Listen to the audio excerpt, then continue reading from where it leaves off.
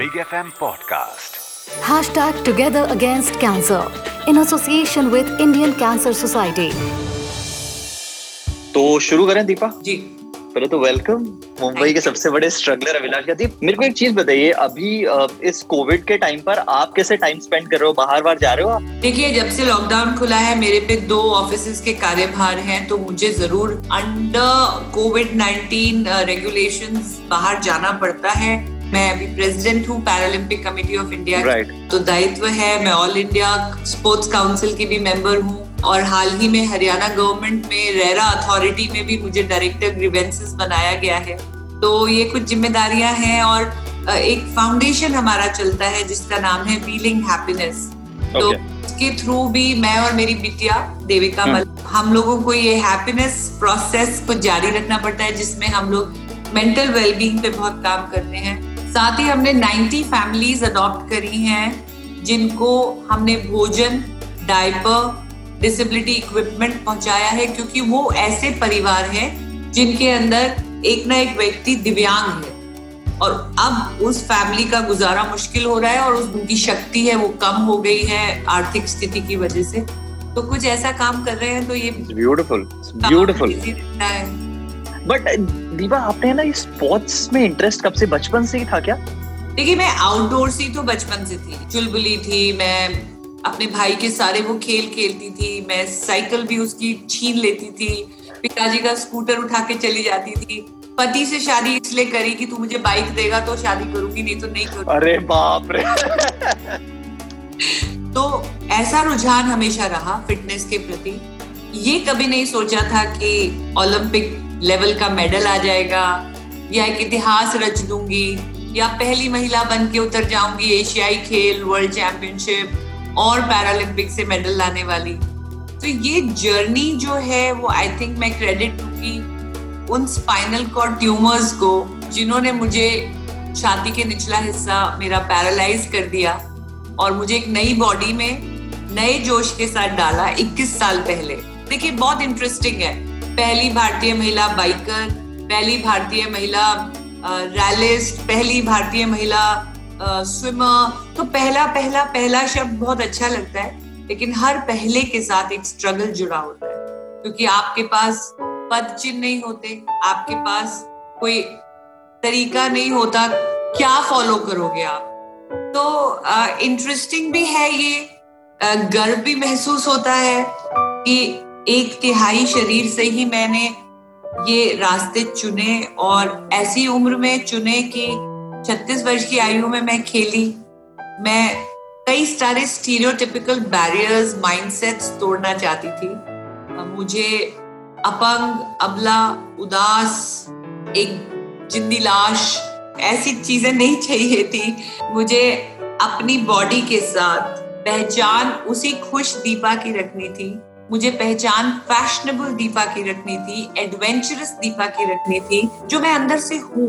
कोई भी परिस्थिति में मेरी मनस्थिति नहीं बदलेगी। ये पॉइंट प्रूव करने के लिए मैंने इन चीजों को अपना माध्यम बना लिया और वो ही उभर के फिर passion converted into achievements and it created history. आज तो आप ये सारी चीजें बहुत स्माइल के साथ बोल रही हैं, जिन चीजों को लेकर आप अवेयर हैं, जिन चीजों को लेकर उससे भी अवेयरनेस से भी पहली चीज आपने एक्सेप्ट किया है इस 20-21 साल की जर्नी में। बट जब ये स्ट्रगल पहली बार आपके सामने आया, जब आपको पता लगा कि ये सिचुएशन है, अब कीमो लेने होंगे, अब आपको इस स्ट्रगल से गुजरना होगा, when you go back to that time, when you go back and meet that Deepa in your memories, तो वो दीपा कैसी थी? तो घबराई थी। मैं सुपर वुमन नहीं थी, ऐसा नहीं था कि मैं पहले दिन से ही ऐसी थी। मैं डर जाती थी, मैं रोती थी, मैं घबराती थी, लेकिन मैंने रास्ते ढूंढना नहीं छोड़ा। मैं आपको ना एक कविता सुनाती हूँ जो मेरे फादर की याद में मैंने लिखी है। जिस दिन मोदी जी ने कहा था दिया जलाओ, और उस पे सोशल मीडिया पे डिस्कशन चल रहा था कि दिया क्यों जलाना चाहिए, दिया जलाना चाहिए या नहीं जलाना चाहिए। अब मुझे पिताजी की याद आई, मेरे फादर अब नहीं रहे हैं, और इसमें एक यूनिवर्सल मैसेज है। तो कुछ इस तरह है ये पोएम की, दीप सी प्रज्वलित, सकारात्मकता को समर्पित, वीर स्वभाव से गठित, बिटिया तुम ऐसी होना, ज्ञान से दूर करना अंधकार, जुल्म का न सहना प्रहार, मानवता का करती रहो प्रचार, बिटिया तुम ऐसी होना। हृदय के हर डर को हराना, जीत के ही सर्वदा दीप जलाना। कर्मठता की शक्ति को बढ़ाना, बिटिया तुम ऐसी होना। पीड़ित को अवश्य देना दान, शिष्टाचार का करना आदान प्रदान। देश के लिए दे देना बलिदान, बिटिया तुम ऐसी होना। न करना कभी स्वयं की बड़ाई, सीखते रहना, खूब करना पढ़ाई। अंधकार पे करना रोशनी की चढ़ाई, बिटिया तुम ऐसी होना। आग की ज्वाला सा, ज्योति के उजाला सा, दीपा रखा है मैंने नाम तुम्हारा। जीवन के संघर्ष से कभी डर न जाना, दीपा बेटी मेरी तुम, सदा उम्मीद का एक नया दिया जलाना। Beautiful, beautiful. मानसिकता और शिक्षा ऐसी बनाई गई बचपन से, और स्ट्रगल्स बहुत रही। मैंने बचपन में मेरे ट्यूमर्स आए, 4 साल मैं अस्पताल में पड़ी रही। मैंने दोबारा चलना सीखा। मेरी पहली बिटिया हुई, उनकी हेड इंजरी हुई, उनका एक्सीडेंट हुआ, उनकी 1.5 वर्ष की आयु में लेफ्ट बॉडी पैरालाइज हो गई। अपनी बिटिया का इलाज करा रही थी, मेरे स्पाइनल ट्यूमर्स वापस आ गए और मैं चेस्ट बिलो पैरालाइज हो गई। एक बच्ची 3 साल की थी, एक बच्ची 7 साल की थी। एक बच्ची का इलाज चल रहा था, मेरा ट्यूमर का इलाज चल रहा था। 3 बड़े बड़े ऑपरेशन, और आज तक हर 2 वर्ष मेरा रेडिएशन होता है, क्योंकि मेरी स्पाइन अब कट नहीं सकती ट्यूमर निकालने के लिए। तो पहले ही इन्फ्यूजन देते हैं ट्यूमर सेल, और वो मुझे डिस्ट्रॉय करती है। But it is a very weird situation कि क्या करें। अगर हम खुला छोड़ दें बॉडी को, ना तंग करें रेडिएशन से, ना कमजोर करें उसकी बॉडी को, तो ट्यूमर वापस आ गया, और ट्यूमर वापस आ गया तो दैट्स द एंड। मैं नहीं बचूंगी उसके बाद। तो बड़ा अजीब सा सिचुएशन है। एक तरफ कुआं रहता है, एक तरफ खाई रहती है, लेकिन मैं दोनों में से पॉजिटिविटी निकालती रहती हूँ। और आप कितना कंफर्टेबली और कितना सिंपली इस चीज को कह रहे हो, पता है? मतलब it's beautiful to watch you smile and say things which are so deep. एक ही तो जिंदगी है। मैं आपको एक और कविता अपनी लिखी हुई की बात करती हूँ। कदमों को रुकना मंजूर न था, राहें और भी तो हैं। कदमों को रुकना मंजूर न था, राहें और भी तो हैं। तय तो करना है तो क्यों ना हंसकर, जिंदगी एक सफर ही तो है। अब उसको आप हिंदी उर्दू का सुहाना सफर बनाएंगे या अंग्रेजी का सफर बनाएंगे, अपनी चॉइसेस है। मैं हमेशा कहता हूँ कि कैंसर के साथ सिर्फ एक इंडिविजुअल सफर नहीं करता है, पूरी फैमिली स्ट्रगल कर रही होती है। बहुत सारी ऐसी फैमिलीज होंगी जो इस वक्त आपको सुन रही होंगी और जिनकी फैमिली में कोई ना कोई इस स्ट्रगल से गुजर रहा होगा।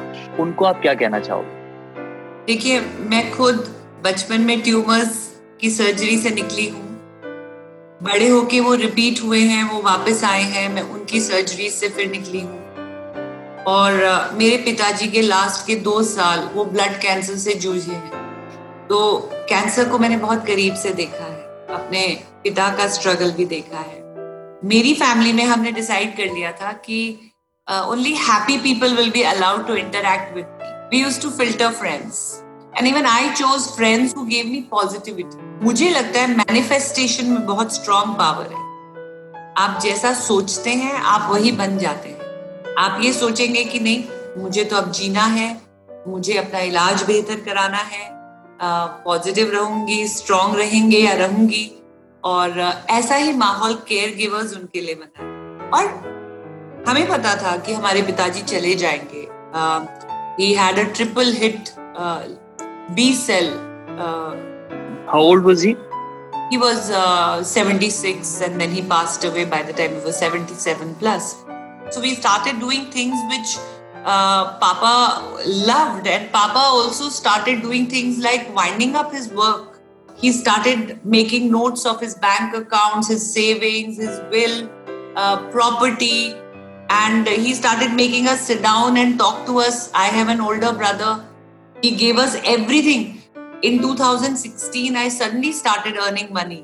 तो जिस इंसान ने एक बार में 10,000 से ज्यादा पैसे नहीं देखे थे, 46 वर्ष की आयु में, जिसकी मैथ्स कमजोर है, जो दिव्यांग महिला है, जिसने आज तक इनकम टैक्स नहीं भरा क्योंकि उसका इनकम टैक्स ब्रैकेट ही नहीं बना, उसके पास इनकम टैक्स डिपार्टमेंट से इंक्वायरी आती है कि भाई आज आपके बैंक में 30,000 रुपए थे, आज लगभग 15 करोड़ रुपए कैसे आ गए। तो उस पे फिर फादर बैठ के मेरी हेल्प करते थे। तो लास्ट में उन्होंने मुझे अपना टाइम टैक्सेशन समझाने में बिताया कि अब मैं नहीं रहूंगा तो तुम्हें ये सब आना चाहिए, सीखो। ऐसा माहौल था हमारे घर में। ब्यूटीफुल यार, आप कितने पॉजिटिव हो यार, सीरियसली। और सिर्फ आप नहीं, मतलब ये तो लग रहा है पूरी फैमिली में सब proton proton proton proton, positive positive positive, वैसी वाइब है। और मेरी मम्मी फेसबुक सीखने लगी 75 की एज में। आज मेरी बेटी यहाँ बोल रही है, आज मोदी जी ने मेरी बिटिया को ऑनर किया है, आज मेरी बिटिया हरियाणा चीफ मिनिस्टर के साथ बैठी है मंच पे। तो मेरे पेरेंट्स जीते थे हर मौके को सोशल मीडिया के थ्रू, तो मेरे फादर करते थे वो।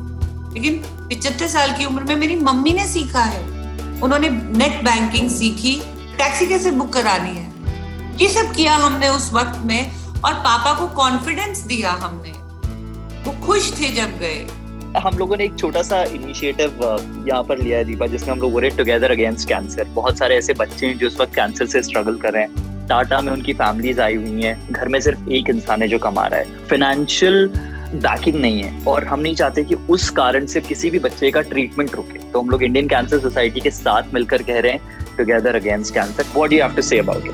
बहुत अच्छा इनिशिएटिव है, मैं आपको मुबारकबाद देती हूँ कि आप लोग ऐसा इनिशिएटिव लेके आगे बढ़ रहे हैं। और ईश्वर करे कि ये जो आपका मुहिम है इसमें बहुत लोग जुड़े, बहुत मुस्कुराहटों को जीवन दान मिले। Thank you so much Deepa, बहुत अच्छा लगा आपसे बात करके। एंड जस्ट स्टे पॉजिटिव, और जो आप बातें करते हो यार यहाँ दिल से कर रहे होते हो, just keep up at it, just keep doing that. Thank you so much. मैं हूं अभिलाष और मैं आपको मिलाऊंगा कुछ ऐसे लोगों से जिनके बुलंद हौसलों के सामने ना बड़े बड़े स्ट्रगल्स भी बौने नजर आने लग गए। #Together Against Cancer in association with Indian Cancer Society. Big FM Podcast.